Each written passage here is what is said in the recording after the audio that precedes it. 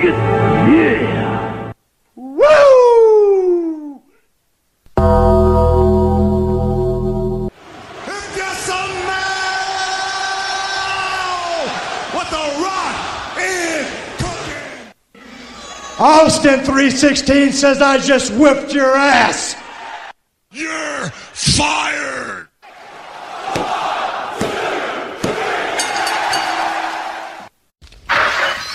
Repo Man.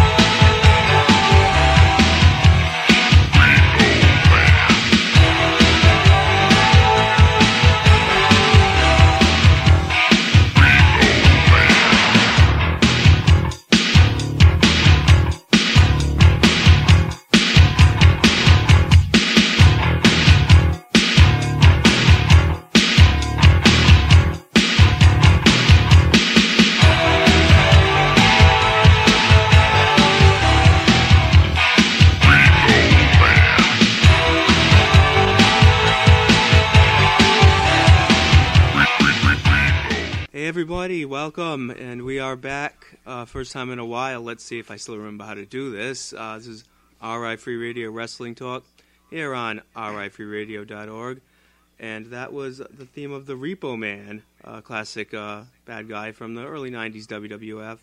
And we're going to be talking all kinds of comedy stuff, comedy wrestling, gimmicks. I'll probably bring up some of the worst gimmick matches of all time, stuff like that. We'll just have fun. I know it's been a crappy time to be alive recently, but I'll try and keep things lighthearted with all that stuff. But first, I am Mike Dickerson, and joined with me, as always, the number one... Let's see if I remember how to do this, because it's been a while. Number one world champion of all time of USWF. He is A, or N, AWL, Ringside Powerbomb Hall of Famer. And I gave him some kind of title belt from here, but I don't remember what it was. He's like the R-Truth 24/7 hardcore European Intercontinental Tag Team Champion of the World or something like that. Hold on a second. Don't compare me to R-Truth. That's my brother. That's like R-Truth. That's Y2 Ray. I'm more of the straight and narrow one. I don't do recreational drugs like R-Truth and my brother does. That is a good point. Anyways, this is Blackjack Charlie, and I've got a special guest this time, Mr. Lenny the Loon. Hello. All right, I think the camera heard that, or the microphone, I should say. So you should be good. The camera heard that? Really? Wow. I don't know if anyone heard that. Grimlock Stonehammer's here too. I think he's a little further away, but he was being a little sarcastic. So he's gaming right now. Yeah. No, he was being a little sarcastic dick, but that's okay. All right, before we get to the main topic, as we usually do, we'll talk about a little bit of more recent stuff. I want to start off by saying, rest in peace to a few people that have passed since our last show. First of all, a classic legend, the Fink, Howard Finkel. Very sad. I grew up with him. The following contest is scheduled for one fall. And, and new World Wrestling Federation champion. And all that stuff. So that was a really sad one. He was pretty old, though, so he got to live a nice, long life. Unfortunately, a couple of people in the wrestling business we lost that did not get to live quite as long of lives. Shad Gaspard, who was a former member of Crime Time in the WWF or WWE. He actually drowned. He was swimming with his son, and they got taken out by basically a riptide, a giant wave. And actually, his last act in life was informing the lifeguards to save his son instead of him, at which time he was sucked under, and unfortunately the body washed up a few days later. So very, very terrible situation. At least you can say, like, someone going in their last act is directing the lifeguard to save their son instead of them. It's a very heroic thing. And he actually stopped a robbery a few years back as well, too. So definitely a sad situation. Definitely rest in peace. Another one from Stardom in Japan, Hana Kimura, who was one of the biggest rising stars in the Japanese women's wrestling game these days, unfortunately, she had been on a reality TV show called Terrace House, kind of like a real world type of thing, a Big Brother type of thing, a lot of people living in a house together. There had been an incident where one of the other house guests had accidentally washed and dried her costume that she had worn at the Tokyo Dome with his laundry, and it ended up shrinking and getting ruined, which led to her slapping him. And unfortunately, it led to a lot of backlash online after that aired, a lot of cyberbullying. She was actually getting something like 100 messages a day with people telling her to kill herself, which is really terrible. And unfortunately, it got to her to the point where she actually did end up killing herself. She had posted on Instagram, I believe it was, earlier in the day, like pictures of herself self-harming, cutting, and a kind of cryptic message about being, upset and wanting to die, basically. And I guess it was actually Kairi Sane from WWE, who had been in Stardom before, who saw the posts, because it was early in the morning Japan time, but it was like early noon time, U.S. time, and she called one of the wrestlers over there to go check on her, but unfortunately it was already too late.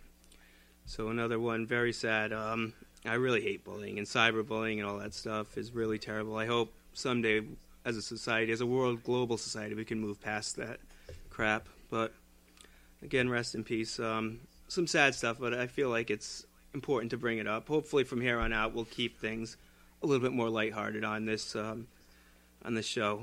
I know something that just happened last night, actually, and I have Lenny here, and I want him to. Yeah, I see you, Lenny.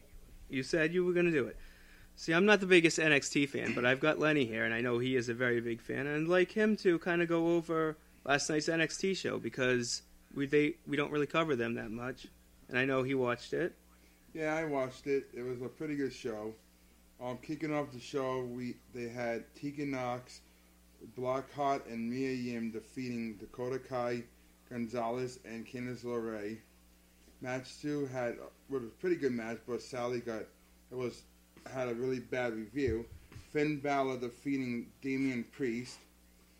Match 3 was North American Championship match between Keith Lee defeating Johnny Gargano, but part of that match, during the match actually, had Keith Lee pouncing Gargano to the plexiglass, and it was a pretty good match. Match 4 was a really good match. They brought back a Backlot Brawl for the NXT title, featuring Adam Cole defeating Velveteen Dream, which was really good. Match 5 was Karen Cross defeating Tommaso Ciampa, and the main event was really good. It was for the NXT Women's title. It was Io Shirai defeating and becoming the new champion, Charlotte Flair and Rhea Ripley. Very good. Thank you. And I actually have heard very good things about the main event. I definitely want to check that one out, as well as the NXT title match with Adam Cole and Velveteen Dream.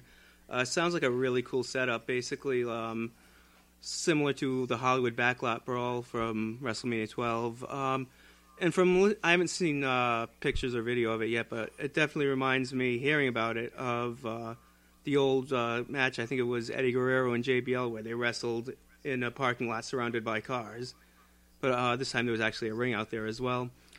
Which reminds me of another match I wanted to bring up that I got to see from recently, the Stadium Stampede match from AEW, which had the ring in the middle of the giant football stadium, which was pretty awesome. It was the entire Inner Circle taking on the Elite and Matt Hardy. Cody was not a part of the match. He was facing Lance Archer on that show. Which, by the way, boo.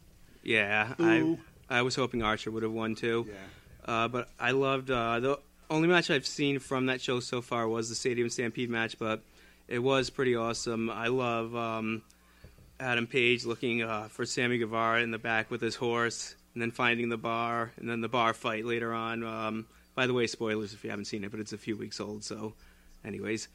Fighting in the bar with Jake Hager, and then Kenny Omega joining in too. And I loved the little toast they had with Adam Page, I should say, with the whiskey, and Kenny Omega with the milk. That was pretty awesome. And not to spoil the finish, but like I said, it's a few weeks old by now. The one-winged angel that Kenny does to Sammy Guevara was actually absolutely amazing. It was obviously it was padded. It was like a professional stunt padding thing that they landed on with like wooded covering to make it look like an actual stage. But they fell probably 18 or 20 feet, which was very impressive. For Kenny, it must not have been that bad because he can see where he's going. But I can imagine, like, Sammy, he's got his back turned to the ground and he's just falling. That must have kind of sucked. Let me tell you from a wrestler's standpoint, when you're falling from something that high, all you do is close your eyes and go into break fall. And you pray for the best. Yeah. One more thing about that match I want to mention. Matt Hardy switching gimmicks during the match as he's being held under in the pool by LAX, or Santana Ortiz, I should say. Switching gimmicks, basically, it's one of those things you can only do in a taped match because he's switching gimmicks, like, right there immediately. But that was pretty awesome. And actually, he brought out the Hardy Boys, or the pre-Team Extreme Hardy Boys, original Matt Hardy with regular tights on an episode of Dynamite, teaming with the Young Bucks, which was kind of cool because if you go back and look at the original Hardy Boys when they were jobbers on WWF TV and look at the way they looked, their gear and everything before they were Team Extreme, and then look at the Young Bucks, especially when they were first getting started out on the Indies, you can see a lot of parallels, definitely. And you can see definitely where the Young Bucks were very much inspired by the Hardy Boys. So that was a pretty cool little except thing. for the Hardy Boys started in backyard wrestling. Just like the Young Bucks did. No. Yeah. Really? Yeah. I did not know the Young Bucks started in backyard. Mm-hmm. They actually have a book coming out. I believe it's called Killing the Business from the Backyard, maybe to Budokan or something. I don't know what the second word was. I forgot. I think I got hit in the head with the chair. I don't remember the full name. But, yeah, it's all about how they got started so small and how they rose up to being on TV and everything, being big stars in Japan and now big stars in America as well. And I know, while we're on the subject, before we go to some music, while we're on the subject of AEW, I know you're a huge fan of Lance Archer, as am I, and would you like to say anything about his manager being awesome? Yeah, first of all, if you don't know who Lance Archer's manager is by now, you've been sleeping under a rock. It is Jake the Snake Roberts, and he still has the mic skills that he had when he started off in WWF. And I could say WWF because it was WWF then. What a missed opportunity WWE had as far as using Jake the Snake as a manager for one of the other wrestlers. They definitely missed that opportunity big time. Oh, yeah, definitely. And they missed an opportunity with Archer as well because they had him under contract a few years back and basically did nothing with him. And thank you to Lenny for showing me on his phone. It's Killing the Business from the Backyard to the Big Leagues, the name of the Young Bucks book. So I was pretty close. But yeah, they actually still do. If you watch the Being the Elite stuff, they wrestle in their actual backyard these days of the mansion, including a match they had not too long ago against each other, going all over the place. All right, so with that, let us go down to a little music, and when we come back, we'll we'll talk a little bit about some of the comedy gimmicks. I think I'll start around the early 90s era.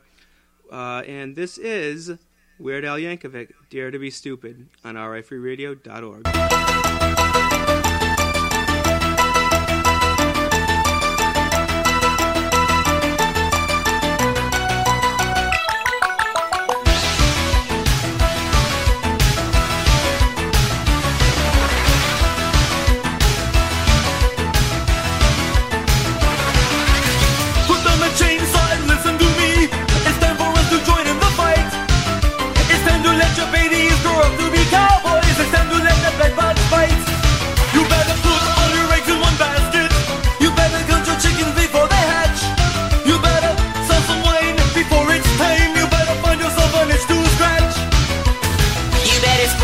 Charmin you can when Mr. Whipple's not around. Stick your head in the microwave and get yourself a tan.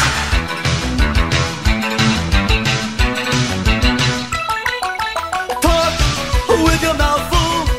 Bite the hand that feeds you. Bite on more than you can chew. What can you do?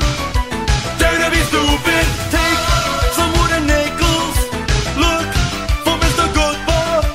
Get your mojo working now. I'll show you how. You can dare to be stupid. You can turn the other cheek. You can just give up the ship. You can eat a bunch of sushi, then forget to leave a tip. Dare to be stupid. Come on and dare to be stupid. It's so easy to do. Dare to be stupid. We're all waiting for you. Let's go.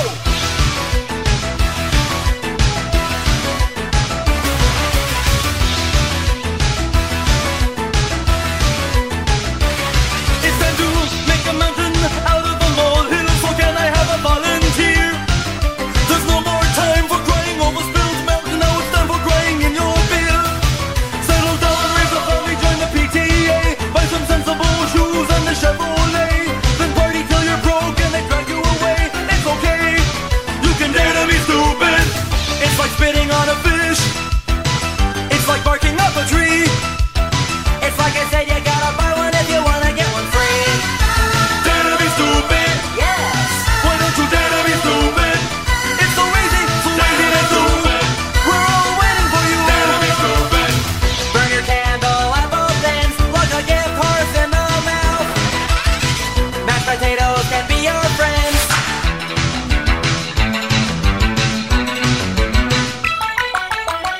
You can be a coffee achiever. You can sit around the house and watch Leave It to Beaver. The future's up to you, so what you gonna do?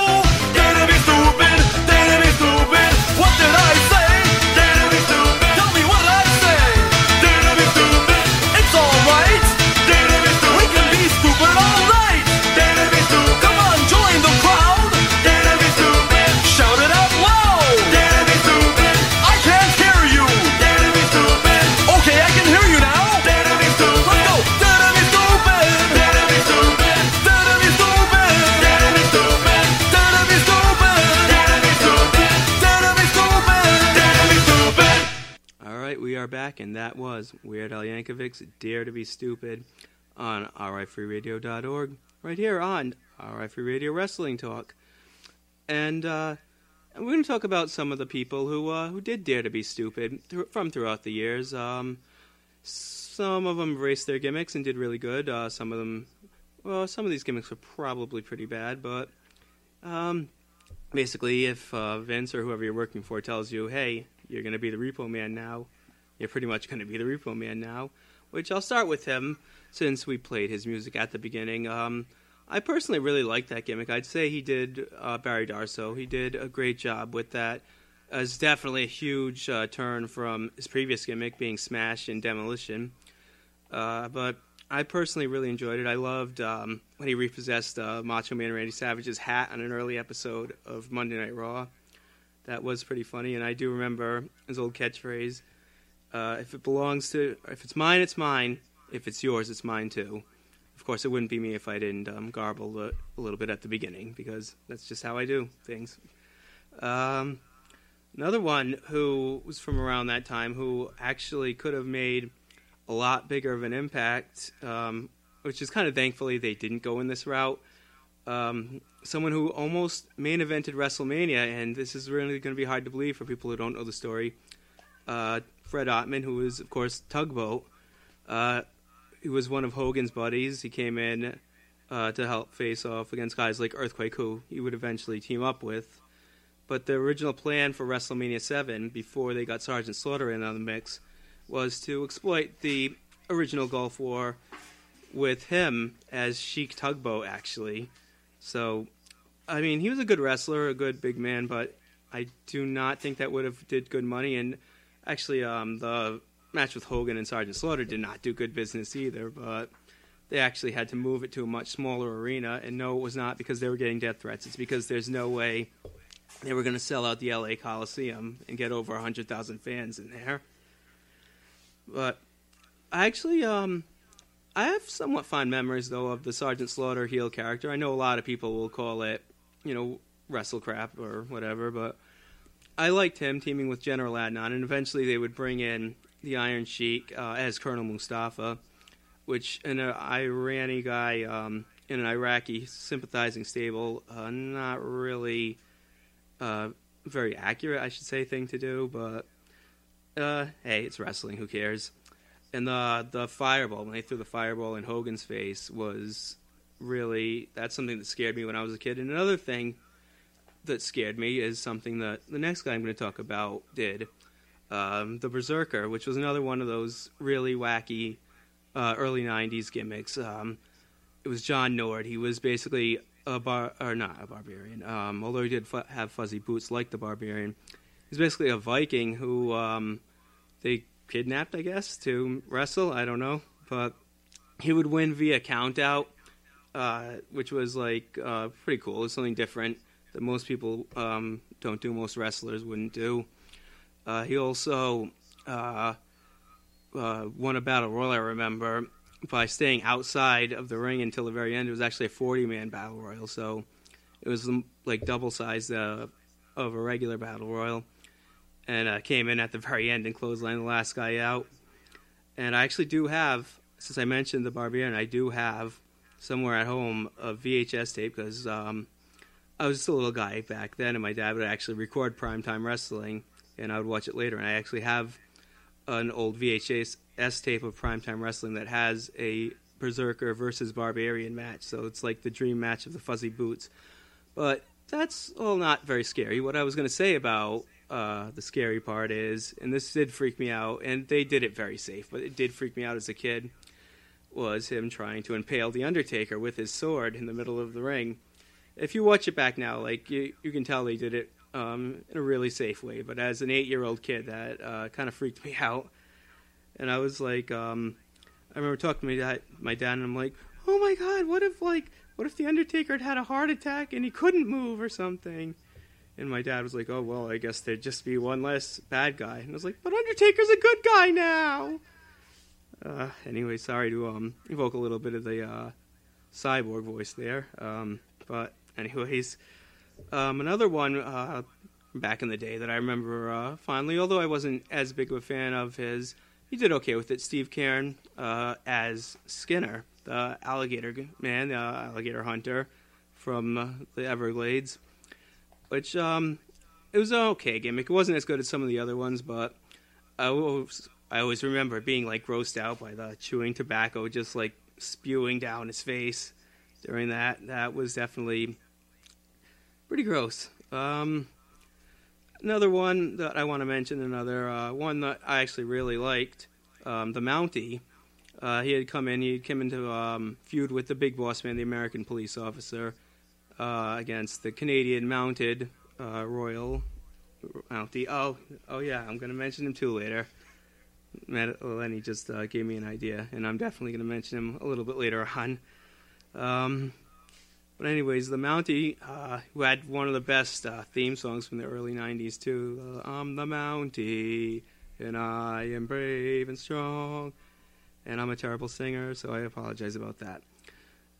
But he did pretty good. Another one of the occupational gimmicks that I really liked, and I think this guy did probably one of the best jobs of playing a a character based on an actual occupation, IRS, Irwin R. Shyster. Of course, he had been Mike Rotundo, teaming with Barry Windham in the WWF, including at WrestleMania 1 against the Iron Sheik and Nikolai Volkov as the U.S. Express, which actually way back then, they were the original team that had Hulk Hogan's Real American theme music before Hogan even had it.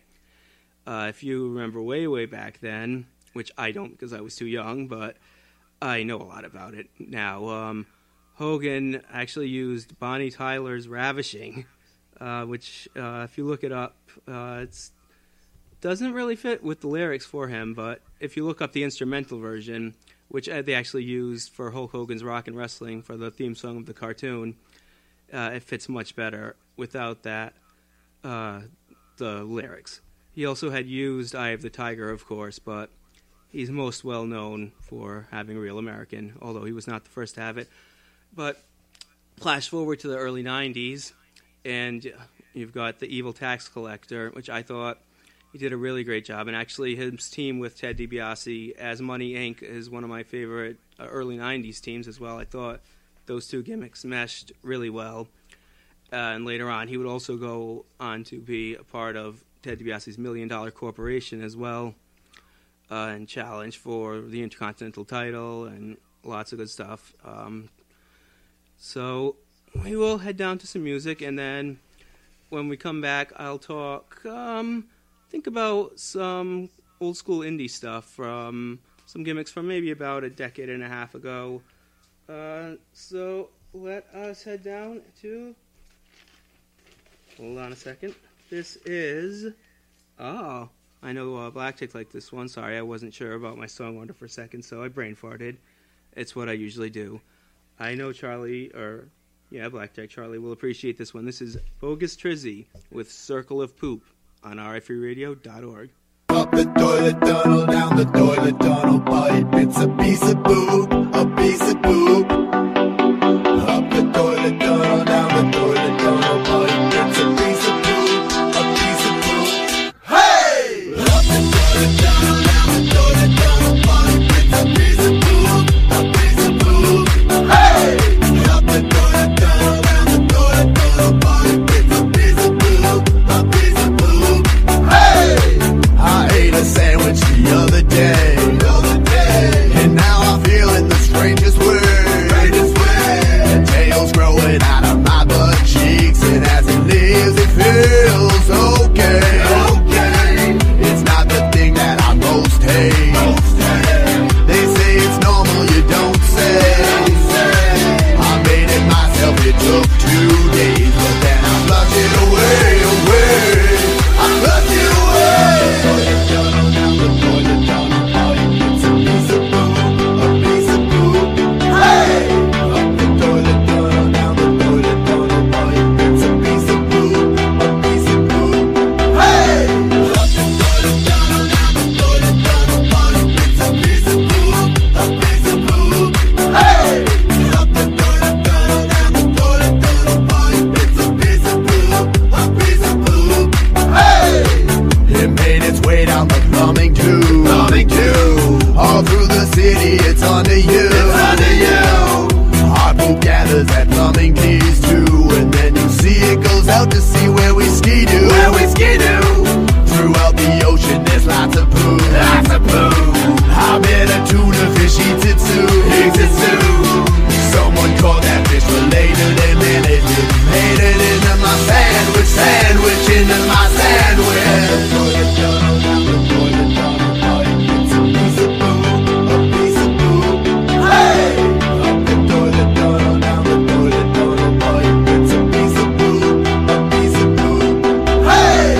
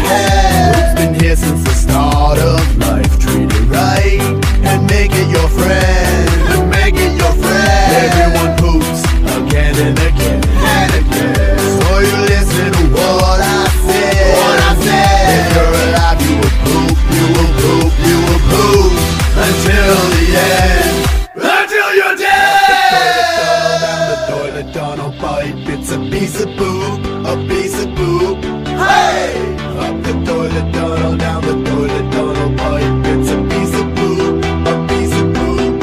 Hey! Up the toilet tunnel, down the toilet tunnel pipe. It's a piece of poop, a piece of poop. Up the toilet tunnel, down the toilet tunnel pipe. It's a piece of poop, a piece of poop. All right, welcome back. That was Circle of Poop by Bogus Trizzy on rifreeradio.org. Before we get back into comedy stuff, I will tell a couple stories. The first of them involves poop. The story that I haven't gotten to tell on here yet of Andre the Giant pooping accidentally on Bad News Brown, which is a kind of funny story. They were actually on opposite sides of a six-man tag in Mexico, and unfortunately this was more closer to the end of Andre's life, so he was not in too great of shape, and he had been drinking tequila all day, so his tummy was kind of not too good, and he had Bad News backed up in the corner, and he did the little butt bump thing where you shove your butt into the guy's stomach area, chest area, and right as his ass hit, his ass exploded all over the place, and Bad News was so grossed out he ran to the back. Yeah. But they actually finished the match, and Andre, when he got to the back, he was laughing his ass off. Oh, I pooped on you. I want to segue into another Andre story from several years before that, when he wasn't quite in as rough of shape.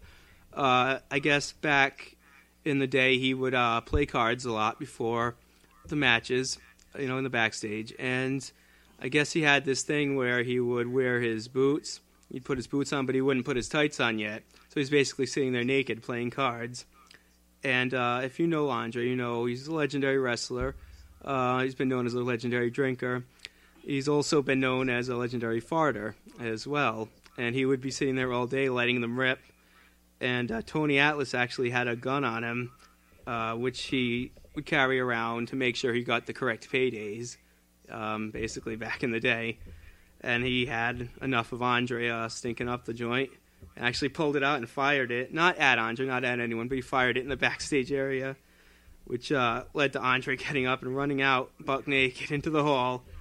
And this was the time period of the Rock and Wrestling Connection, so this was one of the shows where Cyndi Lauper was at. So I guess Andre runs out of the room buck naked, and then Vince McMahon and Cyndi Lauper come running up. So she would be one person that would be able to tell if he was a true giant or not, in every sense of the word. But anyways, just a little story I wanted to share. I actually was going to tell that on a previous episode, but we ran out of time, so it didn't end up happening. So just something to hopefully make people smile, a little lighthearted stuff. So let's talk about some of the guys in AEW, and so I'll use that as a segue to talk about some of their past gimmicks on the indies as well, because they definitely fit in with the comedy stuff a little bit, or a lot in some cases. Of course, there's probably my favorite guy from AEW right now, Orange Cassidy, who, of course, that gimmick comes from the indies as well, but he used to be actually Fire Ant in Chikara back in the day, which they had a lot of great gimmicks. I'm going to talk about a few of them, but he was basically a giant-sized, or human-sized ant, not to be confused with Giant Man, who's a giant Ant-Man. But he was Fire Ant with the red costume, and of course they had Soldier Ant in the camouflage, and Worker Ant, who was the one that would sell the gimmicks and stuff at the table, and he'd have the fanny pack, because he was a wrestler, he was a worker. And they've had a bunch of other ones since, and I think the gimmick actually is still going on with other members. But I remember they introduced their first new member was Green Ant, because of course if you're a wrestler and you're just starting out, you're pretty green.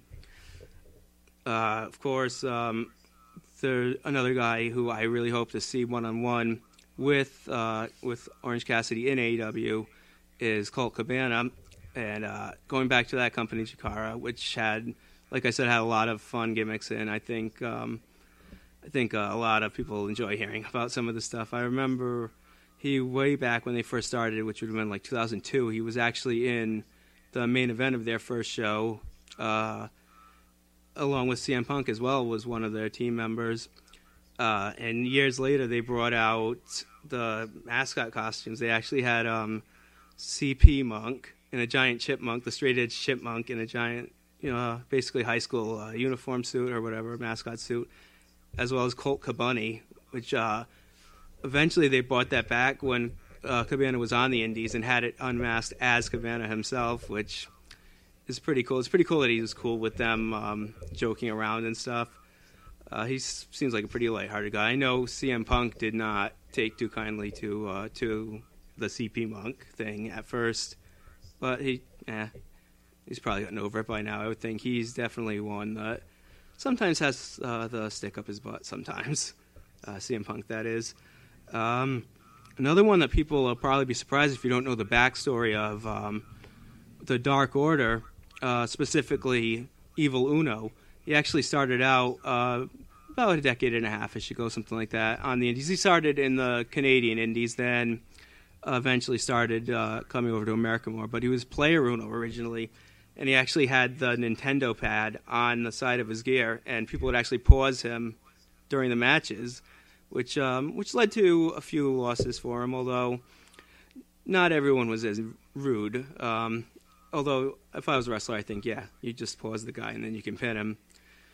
But eventually, his partner, Stu Grayson, he was originally Stupefied. Yes, named after the Disturbed song, on the Canadian Indies. They were originally a team. They were already calling themselves Super Smash Brothers, but eventually he would adopt the Player Dos gimmick. So you had Player Uno and Player Dos, Player 1, Player 2. And they would basically have, like, Mario-themed gear and stuff like that for a while. But going back to there, like, I want to mention a few of the other crazy gimmicks. I remember there was Retail Dragon, was like the... because everyone had Dragon in their name in the Indies back then. Not everyone, but it was a very overused thing. So he would come out with the mask, kind of like... almost like a Jushin Liger-esque type costume with the Walmart jacket over it. And I remember he eventually brought in his tag partner, Dragon, which was another high school mascot outfit, like the Dragon.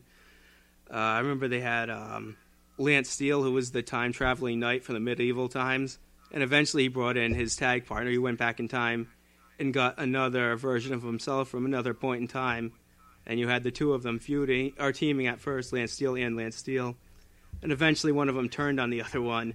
And you actually had the two guys feuding in the exact same gear with a mask on and everything. But one was the evil Lance Steele and one was the good one, which I thought was pretty funny. That was pretty cool.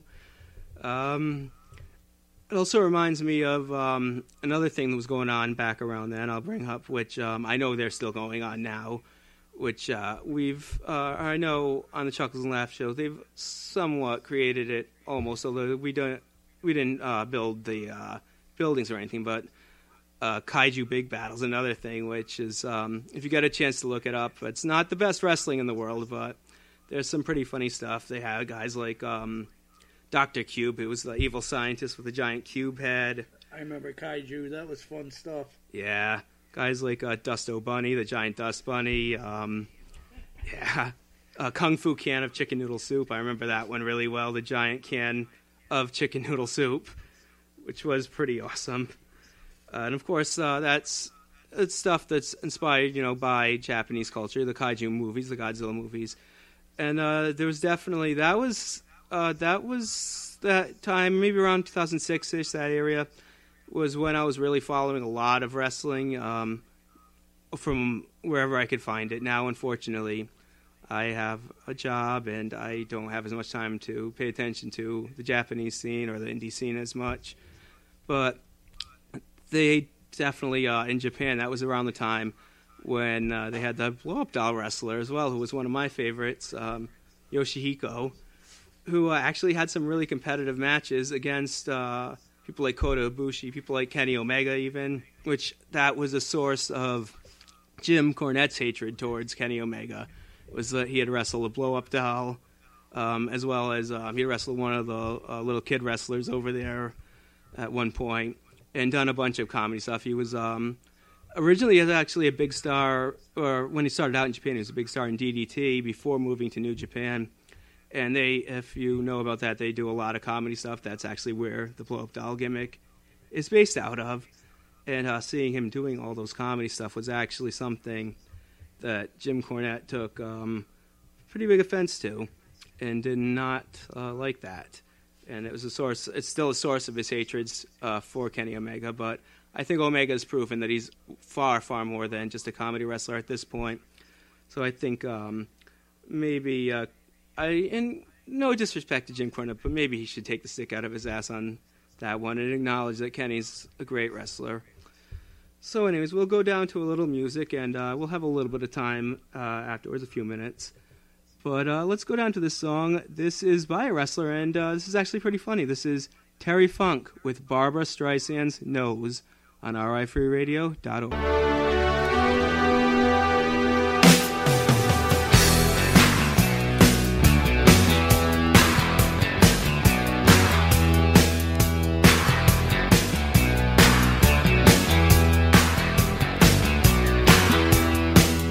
I was listening to my radio late last night when I heard a knock on my door.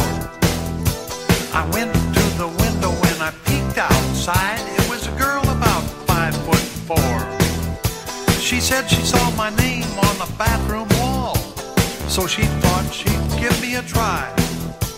I unlocked the door and invited her in. It was then I realized she had Barbra Streisand's nose. She had Barbra Streisand's nose. Liberace smile that drives men wild. And Barbra Streisand's nose. She had Brooke Shields' hair. You should have been there. Boy, was I surprised. Bo Derek's hips and Mick Jagger's lips and Farrah Fawcett's eyes. Dolly Parton's chest, you know that's the best, and Herschel Walker's thighs. You gotta be kidding me! I was doing all right till I turned on a light. It was then I realized she had Barbra Streisand's nose. She had Barbra Streisand's nose. Liberace smile that drives men wild, and Barbra Streisand's nose.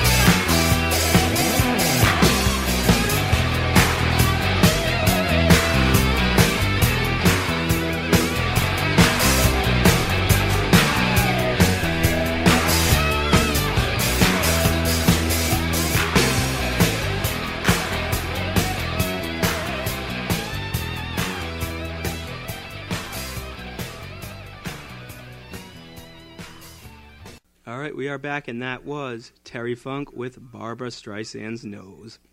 Right here on RI Free Radio. There. Once again, botching my words like usual. On RIFreeRadio.org. To be fair, it's been a while since I've done one of these, so I'm relearning. But I think I'm doing a pretty good job, I hope. We got a few more minutes, probably about 5-ish more minutes. Let's talk actually about that man himself. We'll talk about some of the gimmicks of later years, maybe some Attitude Era stuff, kind of the comedy kind of persuasion, and of course Terry Funk coming out with pantyhose on his head as Chainsaw Charlie, I would say would definitely fit into that as well. He has said that is one of the things he regrets most in his wrestling career, was doing that gimmick. He was a teammate of Mick Foley, and originally he came out, they had a giant wooden box on the stage, and everyone was like, oh, what's in the box? What's in the box? They're wondering all night.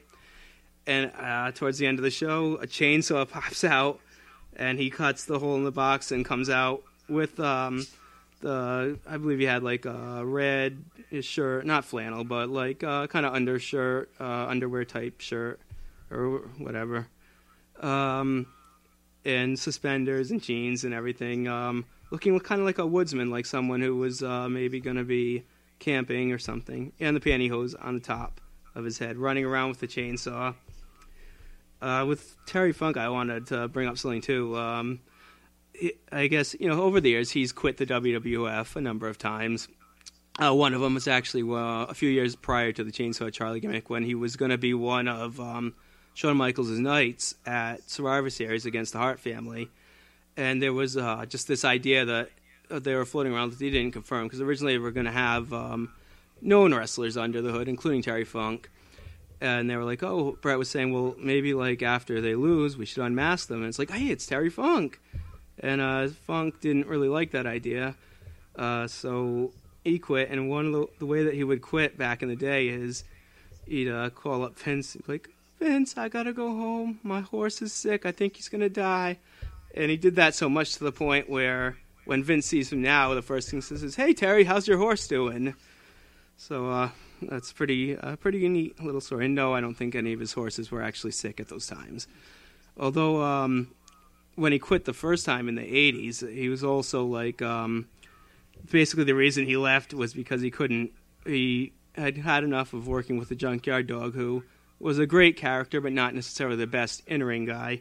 So he would be going around, like, he'd be telling people, I gotta go home. I just can't work with the Junkyard Dog anymore. And eventually he did go home. So jumping back to the Attitude stuff, and someone that Mr. Lenny showed me, he basically had searched for him on his phone.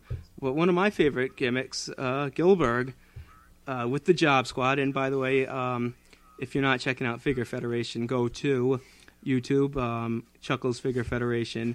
We actually have a new Job Squad, and Grimlock's over there holding the My Little Pony as well, who got in on the action last time. So if you enjoy seeing toys, action figures, and just toys in general, fighting in a wrestling ring, that's definitely something that should be right up your alley. Mike, I would consider it more of a geek type wrestling. I don't know if you. I think he's a little bit far away from the microphone to hear it, but Grimlock did just say it is kind of more of a geek type wrestling, which it kind of is. But we do have our own Job Squad now, Job Squad 2020. But the original Job Squad, they brought in Gillberg, who had been a jobber for many years on WWF TV as Dwayne Gill. They brought him in to parody Goldberg, which, for me, this was one of the best jobber gimmicks ever. And he defeated Christian to win the light heavyweight title, which I had known, but Lenny just reminded me, which is actually very good of him. So good job. I'll give him a little pat on the back after. But, yeah, that was really cool. And he was actually the longest reigning light heavyweight champion of that time. Not that they ever cared about that belt, but and he went over a year with basically not defending it pretty much ever, but yeah. They still don't care about that belt. No, now it's the cruiserweight belt. All right, well, we are yeah, I know. He wrote poop on the paper. Lenny did. He's He pooped on the paper? No. Oh, that's nasty. What, yeah. No. All that Taco Bell. I don't know. We got some inmates here. We're actually on location at the Gardner Hill Insane Asylum. So if you hear a few extra voices, if you hear a little bit of downtime in the audio, pay close attention. There's probably some lunatics in the background talking. Yeah, that probably got picked up. But I do want to wish Tony Jones speedy recovery. He does have a foot infection, but hopefully he will recover soon. Until then, we will be doing some on-location stuff here in the Insane Asylum. I know Chuckles Crypt was on right before this, so Chuckles the Clown was so gracious enough as to let me record too, since he was already recording anyways. So I am here in the Insane Asylum, but we're running pretty low on time, so and we got to mention Gilbert, so yay. So good job, Lenny. You helped out a lot. And we'll close it with our Gilbert talk, and we'll head down to our last song. And this is one of those bands, they got some comedy stuff. This one's not quite as comedy as a lot of stuff. This is more serious. It's actually a cover of an old song by The Associations, or The Association. I think it's Associations. If it's the Association without the S, I'm sorry. Any new music nerd can hit me over the head with a chair if they would like, if I got the name wrong. But this is one of those bands where you got to be careful with what you play, because some of their songs not so radio friendly. Although this one is probably because it's a cover of an old song from way back. So we will sign off here tonight with the Bloodhound Gang. Along Comes Mary on RIFreeradio.org, and we'll catch you all next time.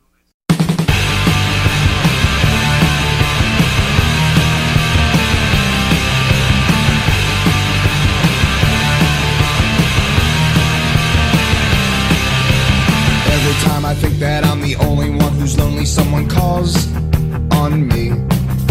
And every now and then I spend my time at rhyme and verse and curse those faults in me. And then along comes Mary.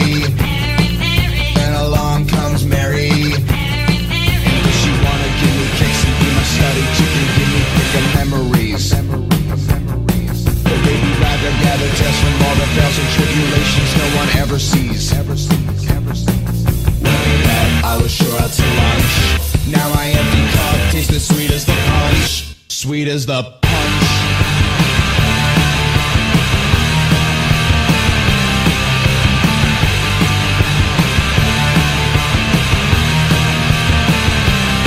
When big desire is the fire in the eyes of chicks whose sickness is the games they play. And when the masquerade is played and neighbor folks make jokes as who is most to blame today. And then along comes Mary. Then along comes Mary. And does she wanna set them free and let them see reality from where she got her name? And will they struggle much when told that such a tender touch of hers will make them not the same? That I was sure out to lunch. Now my empty cup tastes as sweet as the punch. Sweet as the punch.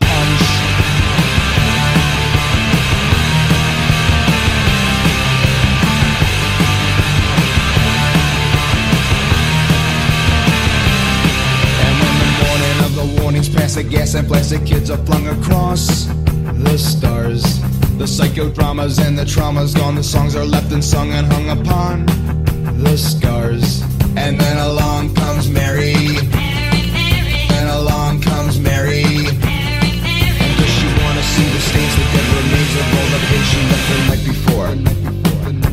Or will their waking eyes reflect the lies and make them realize her urgent cry for sight no more? I was sure out to lunch. Now my empty cup tastes as sweet as the punch. Sweet as the punch.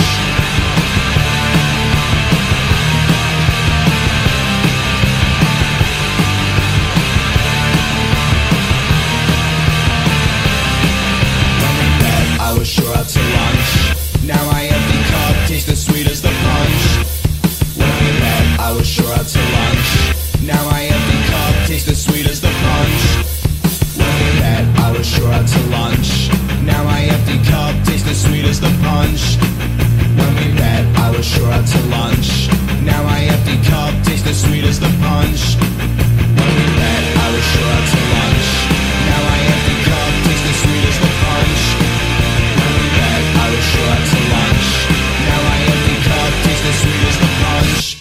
sweet as the punch. Hey, Joe. Not right now, man. Can't you see I'm working? I'll talk to you later. I have no one to turn to. Mom's sick. Dad left. Tom doesn't have any time anymore. You'd all be better off without me. This is the first lie you tell to yourself, along with, I'm such a burden, or I don't have a purpose in life. The truth is that every person you make contact with has an impact, like saying, hi, how's your day, or what's wrong. Your impact can leave a positive or negative effect. A negative impact can be, why are you sitting with us, or get away from me, I don't want to talk to you. If you are contemplating suicide because of bullying, call the Suicide Prevention Lifeline at 1-800-273-8255. Again, the number is 1-800-273-8255.